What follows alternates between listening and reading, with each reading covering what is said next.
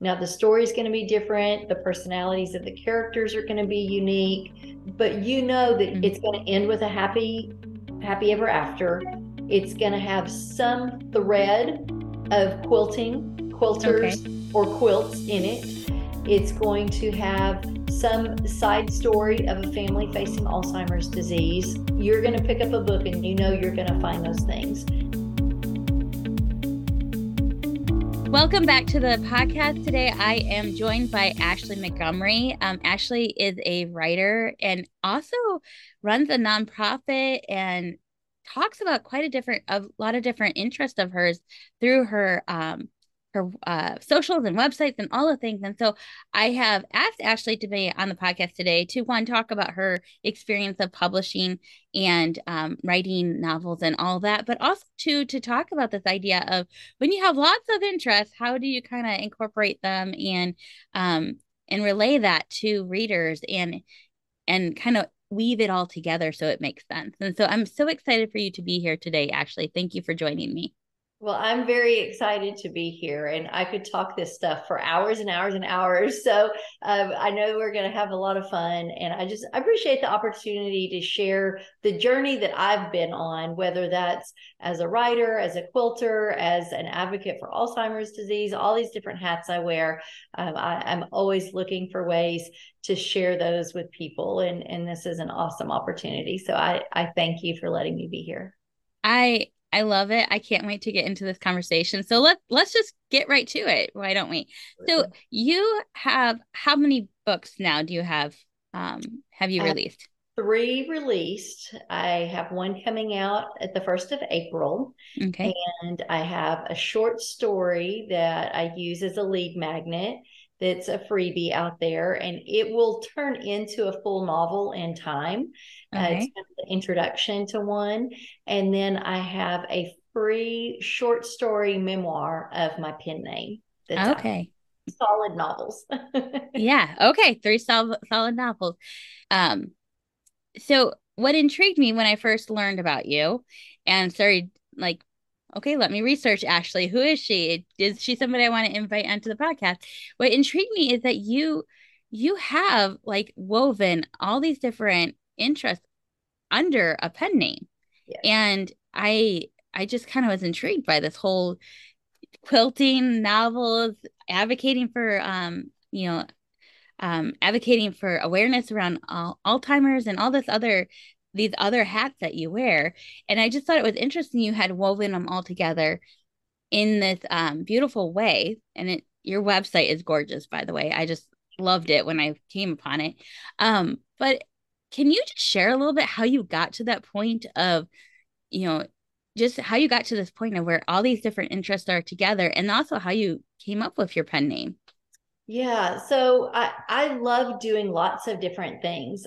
Way back in high school, I think I was voted most representative, which I say is the Busybody Award, because I was representing all these different groups and activities and organizations. And I feel like that's just been me my whole life. I Mm, enjoy doing a lot of different things. Some people would tell you that means I don't do any of them at the highest level that I could. But if someone says, "What hat are you willing to throw away?" I really struggle with that because I get a lot of joy out of all the different activities in my life. And I noticed that I was often referred to as Coach Monty's wife, or Cannon and Macy's mom, or the mm, PTA president. Like, you have all these different roles, and they each have different titles in the mm-hmm, world. And when I added being an author to the roles in my life, I wanted it to have a name. I wanted it to mm, be something that could stand by itself and wasn't reliant on all the other hats that I wear. And the the thing that really enticed me to write stories, I had these plots and these scenes and dialogue that lived in my head, and I would lay in bed at night and I would envision these scenes, and they kind of haunted me. I couldn't get away from them. So I decided to write them down, and I thought a lot about what I love in books. mm, And it's not just the written words, it's not just the dialogue, it's not just the character interactions. But I started thinking that my three grandmothers gave me life lessons in all three of those areas. Okay. My mom's mom was an avid reader. She was surrounded by books, really taught me to love books. My dad's mom was a writer. I have hundreds of cards handwritten she would send for no reason. I have all the Christmas and the Easter and all the Valentines and Halloween, all of those kinds of cards, but just a random note in the mail. And I learned how important it was to share your words with your loved ones through writing. And then my bonus grandmother, my stepdad's mom, she was a visitor and she had a huge island in her kitchen. She was a professional seamstress. And so this island was her work table. But any hour of the day, random people, family, friends, community members, just revolving front door, and they would come in and out, get a cup of coffee. She always had homemade cookies in the jar. And I just would spend all of my free time in her kitchen listening to people visit while she worked. And I just learned so many valuable lessons about community from her. And I think that I need all three of those elements to make my books not only engaging, but a true reflection of who I am. And I wanted to honor the three of them. So I took bits and pieces of their names. My grandmother on my mom's mom, the first one I spoke of, was Sybil Virginia. So I took the Virginia from her. My dad's mom, who I spoke about second, her name is Adele, and that's my middle name. So I took Virginia and Adele, and I smushed them together to make Virginia Dale. And then my bonus grandmother, her maiden name was Smith, and I tagged that on. So my three grandmothers together made my pen name. That's such a beautiful, I love that story. That's such a beautiful like tribute to these women who were such an influence in your life. It's such a it's so thoughtful and like just really intentional with the way that you went about first of all deciding to have a pen name, and then also how you picked your pen name is just so beautiful. It's such a beautiful way to go about doing something like that. And so did you immediately start with the pen name, or was that something that you pulled in as you're going about? No, I did, and a little selfishly, those three were probably my biggest fans. I could do no wrong in their eyes, Yeah. and so seeing their names, and I had a coloring page that ways to decompress, right? And I colored their names, and it was sitting by my computer when I would type and write and try and come up with these stories and the story arc specifically. My background is not in English or literature. I'm a math major. I used to be a math Oh, teacher. wow. And Okay. so I really had to learn how to create a good story arc and what that looks like, the 5 milestones of a really good story. And so I would see that coloring page, and I would get a lot of encouragement because I knew that if the three of them were still here with us on earth, they would be my biggest cheerleaders. And if Yeah. no one else loved my story, they were going to tell me it was amazing. And that's really a good push to keep going at times when you can't come up with anything or a scene just kind of stinks and you're like, I wouldn't read this. Why would anyone else? Just to have that little bit of encouragement to keep Yeah. going in those moments. From day one, I knew that I wanted to use that pen name, and it was really special to me. I knew that it was going to be important to kind of keep all these different slices of my life a little compartmentalized, be able to put this hat on and then also be able to take it off when I needed to. So I was intentional from the beginning with the pen name. Yeah. And does it cause any trouble with marketing to have the pen name? It, Do you, it can be tricky. So I'm an independent author, but even the traditionally published authors are expected to have a big social audience these days. And I think that using my own sphere of influence was challenging in the beginning because they knew I was writing books, but they weren't connecting Virginia Dale Smith with Ashli Montgomery. And so I very purposefully created handles.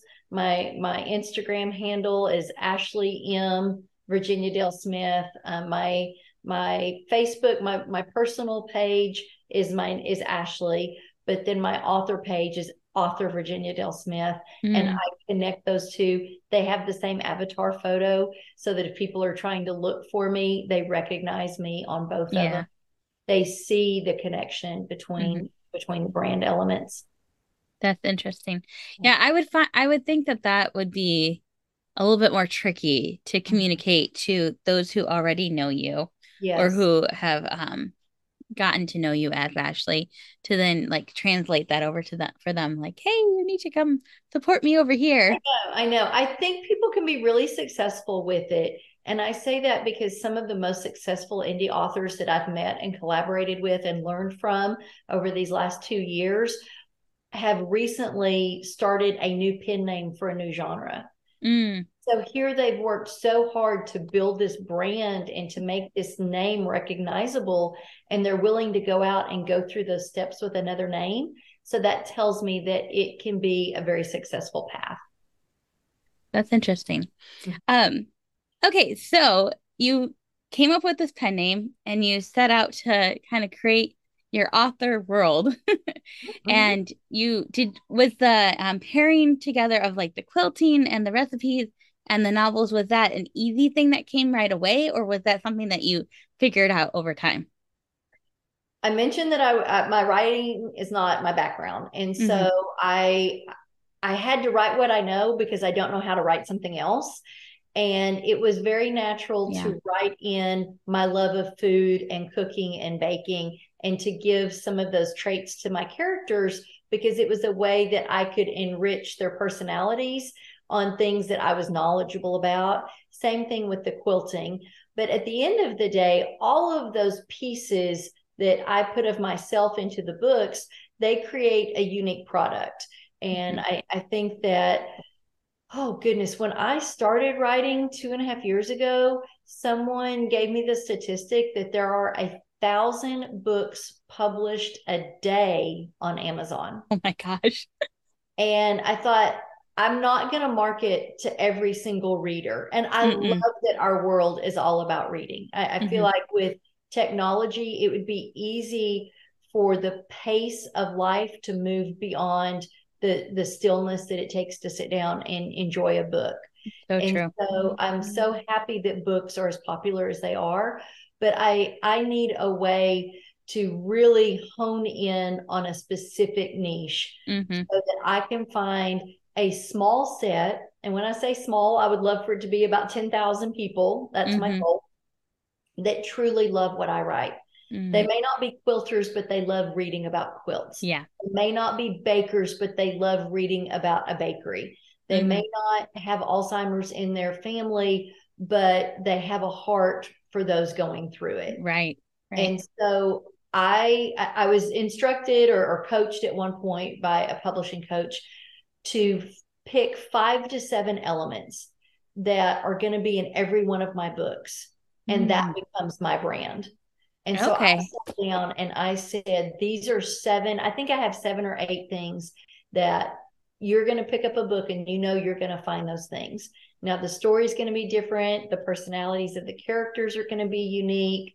Every story is going to make you experience a little different journey with Mm-hmm. the characters, but that it's going to have a lovely tone to it. It's going to have kind people in it. Mm. It's going to end with a happy ever after. It's going to have some thread of quilters Okay. or quilts in it. It's going to have some side story of a family facing Alzheimer's disease.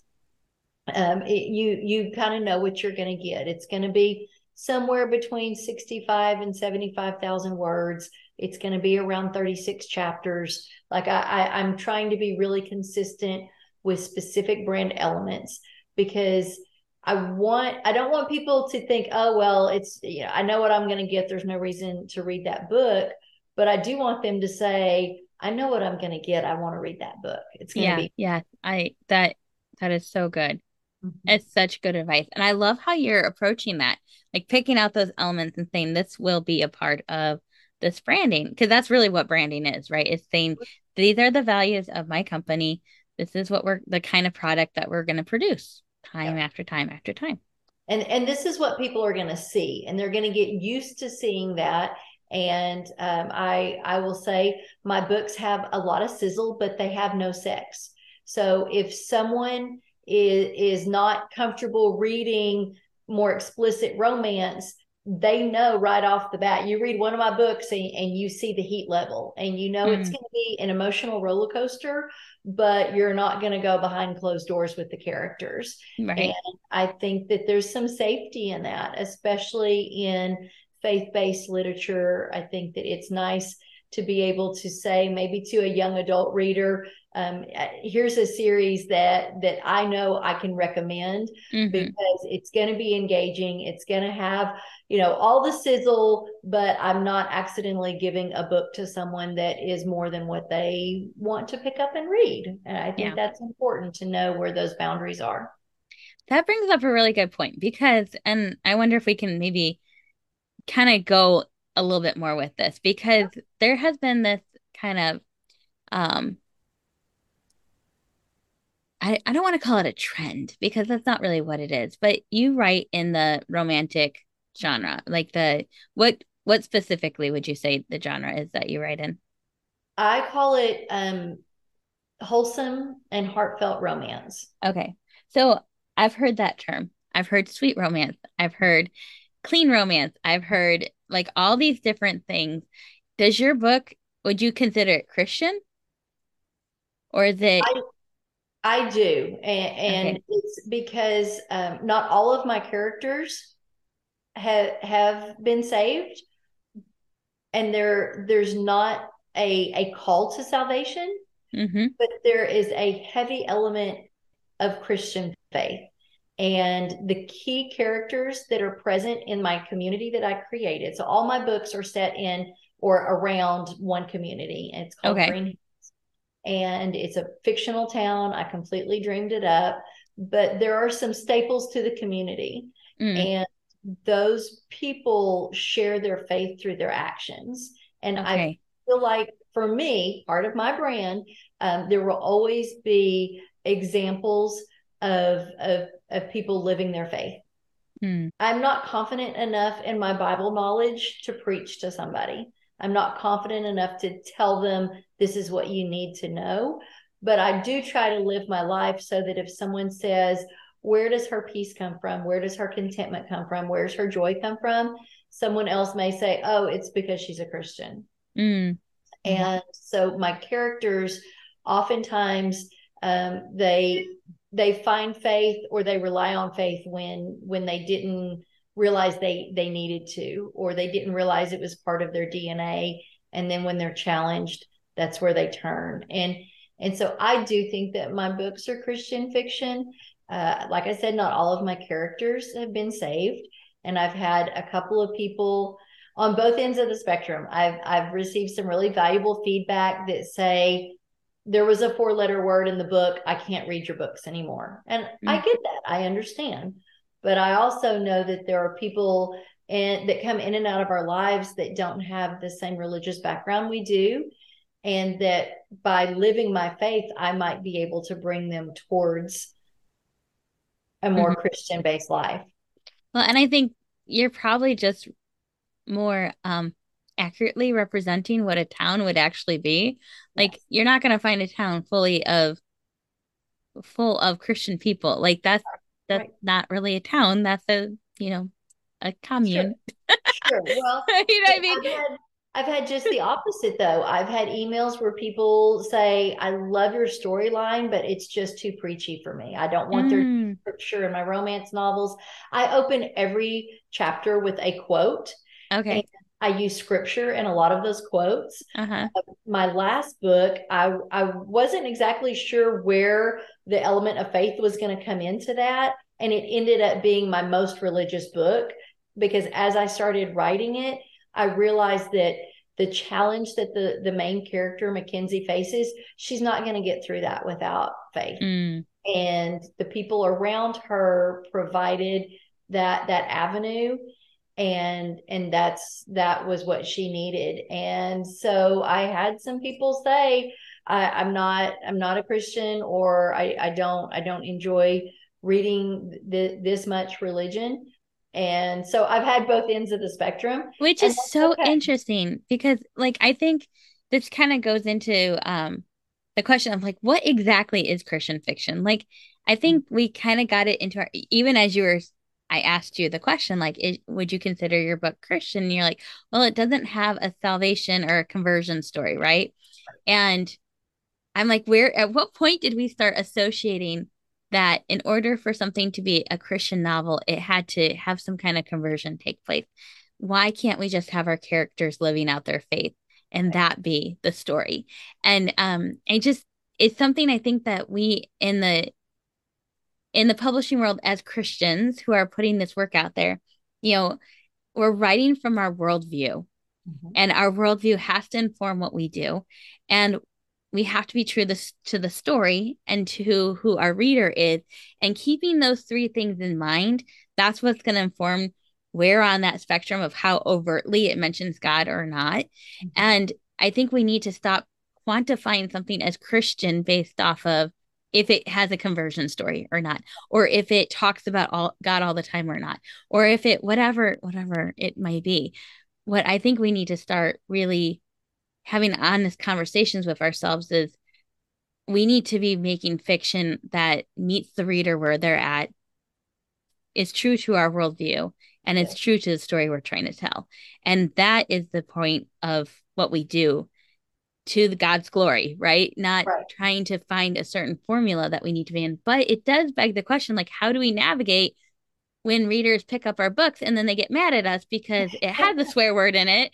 Or a reader picks up a book and they get mad because it's scripture in it. And you're like, what do I do? Well, and to me, it comes back to those 10,000 people that I'm looking for, and Mm, those 3 or 5 or 8 people are probably not going to be part of my 10,000, and mm, that's okay. I appreciate that they picked up my book. Something was appealing to them, and they read it.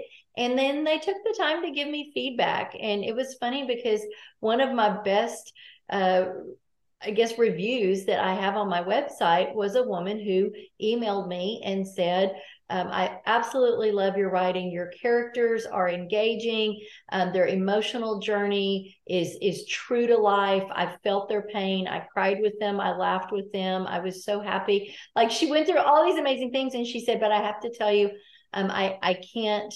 I can't read any more of your books and blah blah blah. And I emailed her back and I told her how much I appreciated her email, mm-hmm. and that it was really good for me to hear what people of faith are finding in the books. And then I said, do you mind if I use that first paragraph, because what you wrote is beautiful, and that's exactly what I'm going for in my Mm-hmm. character development. And she said, yeah, you can use any part of my email, I'm just not going to be part of your audience. And I love Interesting. her honesty. I love Yeah. that. Yeah. I love the fact that you went back to her and said, okay, you're not going to read my books anymore, but can I use your review? I love that so much. Well, and to me, it was really encouraging because my book is not going to be for every single person, and every book on Amazon is not for me So true. as a reader, and that's So okay. true. So That is true. okay. And I'll be honest, like I don't typically pick up like the sweet romance, wholesome romance books. Just not typically what I pick up, but that doesn't mean it's not a good book and it's Right. not engaging and it's not satisfying that experience for somebody else. And I love the fact that she honed in on I laughed with them, I cried with them, because I think so much we get caught up in our heads as writers about plot or genre or whatever that we forget we're creating an experience for our reader. We're not writing a romantic novel, we're writing a novel that allows the reader to experience romance. And Right. like that's different, it's not, it takes it from the head space to the heart space. And it's so important as writers that we get that not only in the crafting of our novels, but then in the marketing of them as well. Because Sure. if we don't know the experience we're giving the reader, we can't tell them that that's what they're going to get. Yeah, no, I agree completely. And a lot of times I refer to my books as love stories and not novels, Mm, because I want to share a story, yes. and the storytelling is more important than the formatting or the novel or Yeah. something like that. So, yeah. Yeah. So true. Okay. I'm about to nerd out on you a little bit here. So Okay. you mentioned this 10,000 number, which I love that you are so like focused. You have a goal. You know exactly the niche you're in. You're like, these are my interests, and I'm writing for people who have similar interests. And you're like, this is what I'm about. And Yes. I know before we hit record, we were talking about how this isn't necessarily your full-time gig. This is something that you're doing as a passion project, is what you said, that you see your husband working and providing that's kind of income for the family, that Mm-hmm. this kind of goes above and beyond Right. that, that this is a passion project, is something that you have. But you do have goals, it sounds like, with Oh, yeah. what kind of audience and platform you want to grow. Um, so my question to you is, how did you decide to go the indie route? And are you happy with that decision, or do you like tell us a little bit more about that? The indie route just felt like the perfect fit for me. I knew that I didn't want to spend possibly years shopping a story. I wanted to write it. I wanted to share it with whoever wanted to read it. Mm-hmm. And then I wanted to move on with my life. And Mm-hmm. part of my Achilles heel of wearing all these hats and loving all these things is that I get really into something, and then it kind of burns itself out, and then I go to the next thing. Mm-hmm. And if I tried to spend 10 years per book, like some of the really amazing authors do, Mm-hmm. I would be bored and done long before I ever got it published. Yeah. And so it just felt right. And I'm a little bit of a control freak. I'm a type A personality. And I wanted to be able to choose my cover art, and I wanted to decide on the final edits. Publishing is as easy as it's ever been. Yeah, that's true. And updating your manuscript is as easy as it's ever been. I think as you're talking about that waiting process, and you're talking about kind of needing to move on to a new project after so long, I think that is a drawback of traditional publishing, that kind of dragged out process. Mhm. Um, and it's kind of hard to keep the momentum going on that one project when it is drawn out like that. But also, what I thought was interesting is, as you're talking about it, I'm like, you're not really changing, you're not moving away from the thing that you're doing. You're moving on to the next product that will serve your reader. Sure. So it's like you're not saying like, oh, I'm moving on from being a writer to now being, a baker or something like that. That's not what you're talking about. You're talking about like, here's a product, I've offered it to my readers. Now I need to go make another product to offer to my readers, and so on and so forth. And so I think it's important to note that, just because I think I think probably more writers are like you than are not. Like, I think we have all these ideas, and we get the one down, and we do want to move on to the next one because we love the creative process. Like, it's just such a part of us. So for me, it is about, this product is finished. This book is done. Is it perfect? Probably not. Is it a ton of fun? Yes. And then let's go get to know the next set of characters and just keep going through that process. I actually had someone, um, I guess there's an Amazon review on my last book, and it says something like, if a publishing house doesn't pick her up soon, it's a crime. And it caused another reader to email me and say, hey, this got me thinking, if a big publishing house comes, are you going to do that? Or like, are you Yeah, going to give away your control? And it's a great question. It's $1 million question. I don't have any answers. There that's are times it would be nice to hand over some of the tasks, because as an indie author, it is overseeing the blurb and the cover design and the story arc and the development and the character growth and the editing and the proofreading and the interviewing and auditioning narrators. And I mean, it's a lot. I'm not going yeah. to lie. It's so much more than what I realized. But I do would you need a publisher, or do you just need a product manager? probably, do those exist? Will you Yeah. send them to me? So yes, you can find people out they because here's the thing that people don't quite realize is that a publisher literally has all the things you're talking about. They have somebody who's worried about the production, Yeah, somebody who's worried about the marketing, somebody who's worried about marketing and public relations. Then you have the editors, you have the cover designers, like the design people, right? Those are all people that there are people out there that freelance that stuff. sure. There's virtual assistants who do those tasks. Like there's people out there you can hire on your team and become more of just that publishing hat. The one thing publishers don't have are the people who create the products, Right, right. and that's the writer, right? And so as writers, what we can do is say, okay, I if we're going to go the indie route, if we're going to self-publish, we're saying, all right, I can either do all the hats myself, which is what you're doing right now and what a lot of indie writers do. But then at some point, I can shift some of that off of myself and hire on people and function like a publisher does, where they hire people into their staff to oversee the product development. You just would be hiring freelancers, And you I know? think I'm ready. I think book four comes out at the 1st of April, April 2nd. And I think going into my next mini series, my books five, six, and seven, I think I'm ready for that. But I'm really glad that I did it myself here in the beginning. I think it Mm-hmm. was valuable for me to understand the process and how it works and what goes into it. Now Right. I can have educated conversations with those freelancers and truly Exactly. build a publishing team. Yes. And I think you're right. I think that I'm to that point. I don't know that I was before book four, but I think I'm there now. Right. And that's a good question is to ask yourself is what's the one thing I really hate doing? And start with that, Right. right? And I bring that up just because you had said about getting picked up by a big publisher.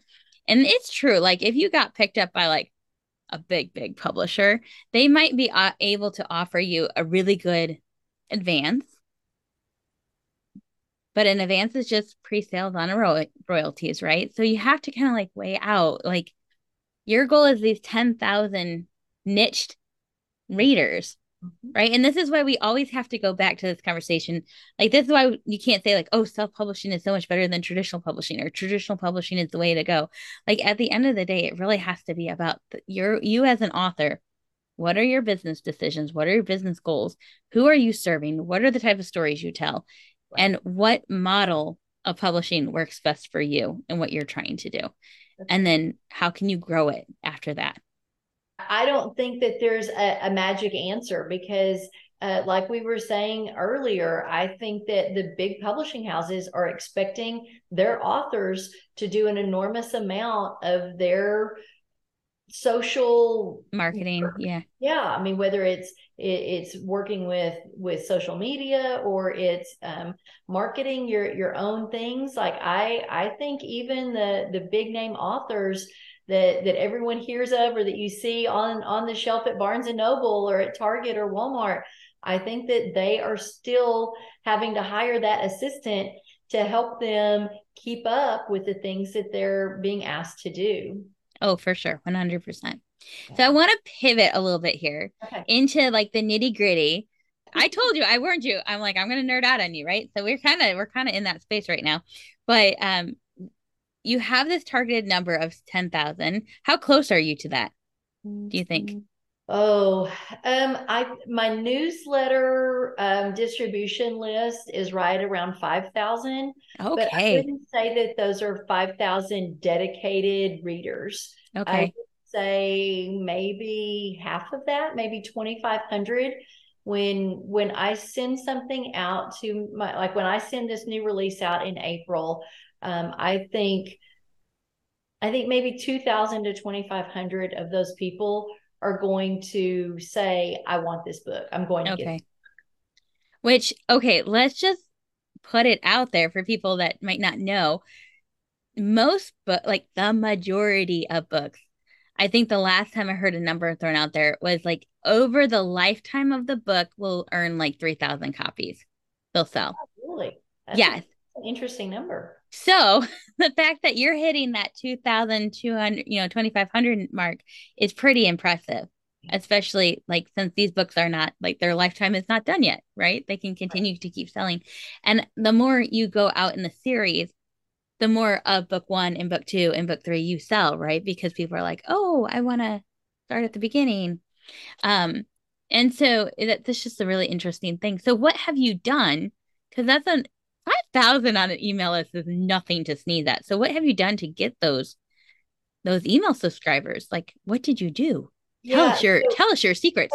in the beginning, I wouldn't take time to write a lead magnet. So I was doing a weekly newsletter, and I will tell you that my family's been in the middle of a move from Oklahoma to Alabama, and my newsletter recipients have not heard from me in a couple of weeks because I tried to be really consistent. Mm, My newsletter is it's personal, not like, right. secrets, but I share my Alzheimer's work. I share my quilting projects. I run a nonprofit business that uh, connects quilters with the fight to end Alzheimer's disease. I have my book business.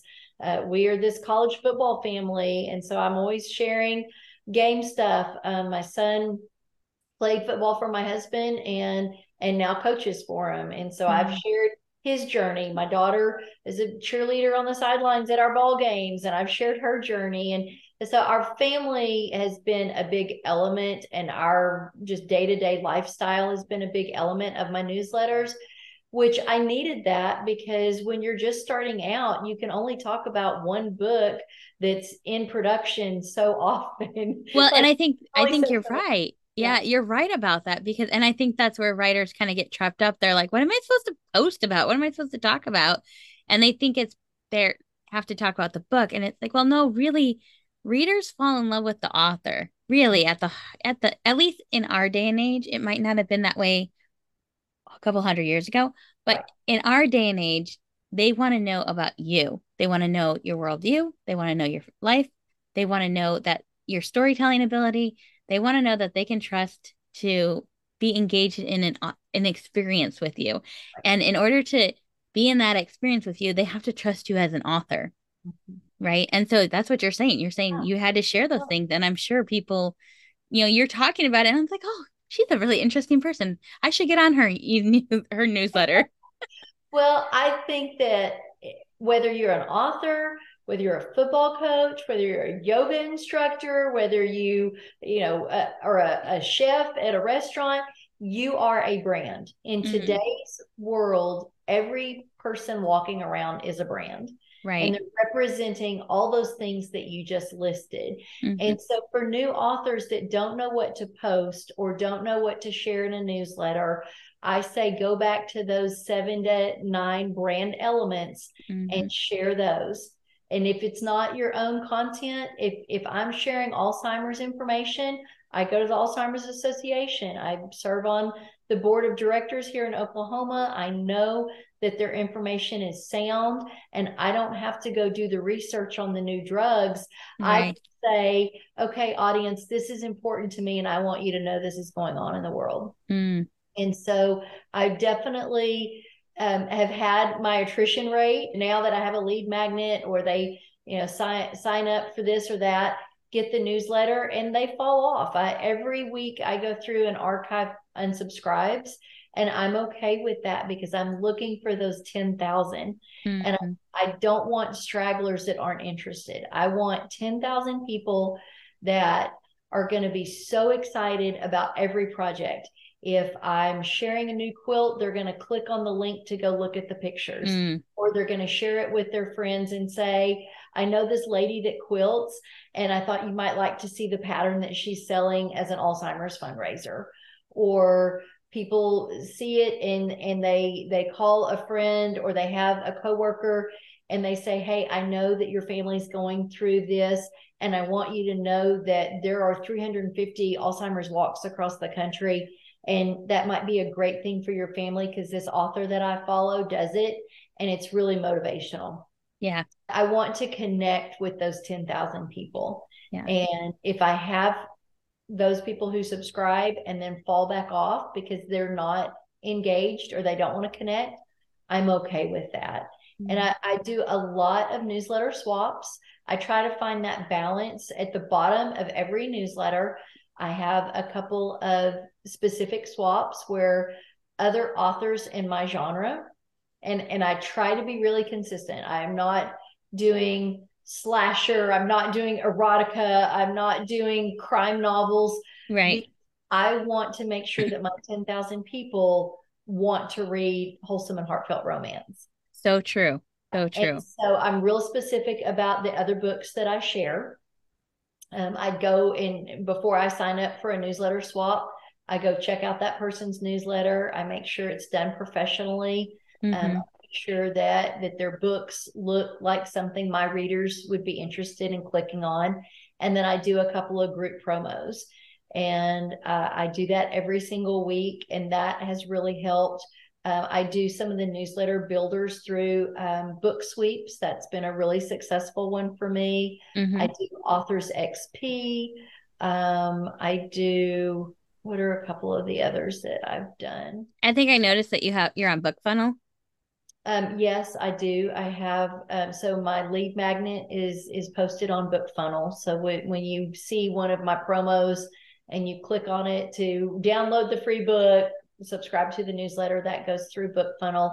And all of these platforms are so user friendly and they all connect to one another. So when someone goes to BookFunnel and clicks on my lead magnet, they automatically go into my MailChimp audience. Right. And I think that taking the time as a new author to figure out those systems is important. When I started on November 3rd of 2021, I had 49 subscribers. And that was from, I already had a MailChimp account from my blog that I'd been doing for about 10 years and had never done anything with it. It was just a place for me to rant or share or whatever. But I would say, I love the honesty. yeah, I would say that 20 of those 49 people were just my immediate family, my cousins, my sister, my best friend. And my goal was to have 1,000 people by the end of the first year. And I think I was at about 2,000. Oh, And then my wow. goal was to be at 5,000 within 3 years.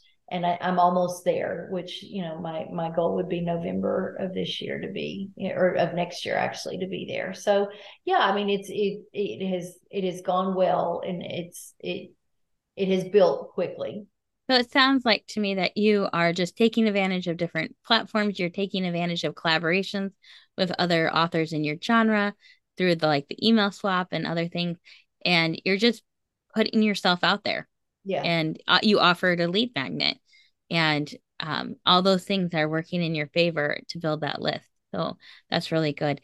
So as we start to kind of wrap things up a little bit, I wanted to ask you if there was any tool that you think that a fiction writer absolutely must have.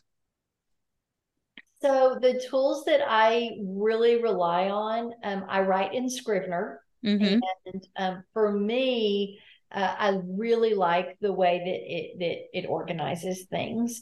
And I also use Pro Writing Aid, and the two of them connect. So Yes. I can open up my file in Scrivener and I can write in the way that I like to write. And then my first round of editing is to open up that same file in Pro Writing Aid and to read it out loud to myself. I think that those two writing platforms together make me a better writer. And I did not use them in my first book. I used them a little bit in my second book, and I really figured out how they function in my third book.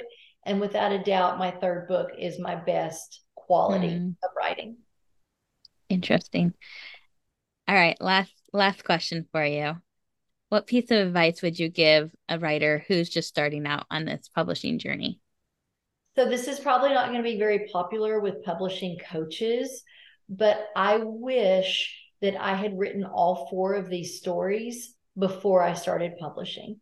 And I was so eager, just get that first book out there and start selling it and start sharing it. And then that starts in motion a hamster wheel that I've had a hard time slowing down. And I feel like I'm always behind. And as an indie author, your deadlines are self-inflicted, but they're real. Yeah. Maybe you don't have to write 4 books in a series, but I would say at least have your first 2 books So, ready to go before you release the first one. so what I'm hearing you say is that to have a plan for what's coming down the pipeline so that Yeah. you are a little ahead of the game and not being reactive, you're more in that proactive space. Absolutely. And I'm not saying that you have to do a rapid release where you say, okay, well, I'm going to do book 1 and 30 days later I'm doing book 2 and 30 days after that book 3. If you have them all written, that's great. I'm saying have the first book, everything. Mm. So in my world, I have a set of 12 items that I want to have for every book. I Mm. want to have the ebook. I want to have the autographed hardcovers. The autographed hardcover comes with a postcard. It comes with a recipe. It comes with a sticker. It comes with a bookmark. I also want to have a quilt pattern for that. I want to have the audio book. I do a piece of merchandise for every book, like just a way to connect with Green Hills. I have all of these things that I want to do for every release. And I'm still trying to get some of those done for book 1, which, Right. Like you almost need a production person for just your novel and then a production person for your merchandise. yes, yes. But to me, that's all part of the brand. And I think in hindsight that if I had written and edited and had the audiobook done, had Right. the copies done, had everything finished before the first one was published, I think it would have been a smoother ride. Hmm. I love that. And I thank you so much, Ashley, for coming and joining us today. I think it has been such a great conversation. I mean, I hope you've enjoyed it because I've enjoyed I it. had a And blast. I think our listeners are going to enjoy it too and learn a lot from it as well. Just the different gold nuggets you had along the way and just sharing your experience with us was really enjoyable to hear about. Well, thank you for having me. I've got some notes. I'm going to go follow up on some things. Awesome. And thank you for listening to today's episode. Join us next week as we continue the conversation of the business of Christian fiction. Bye.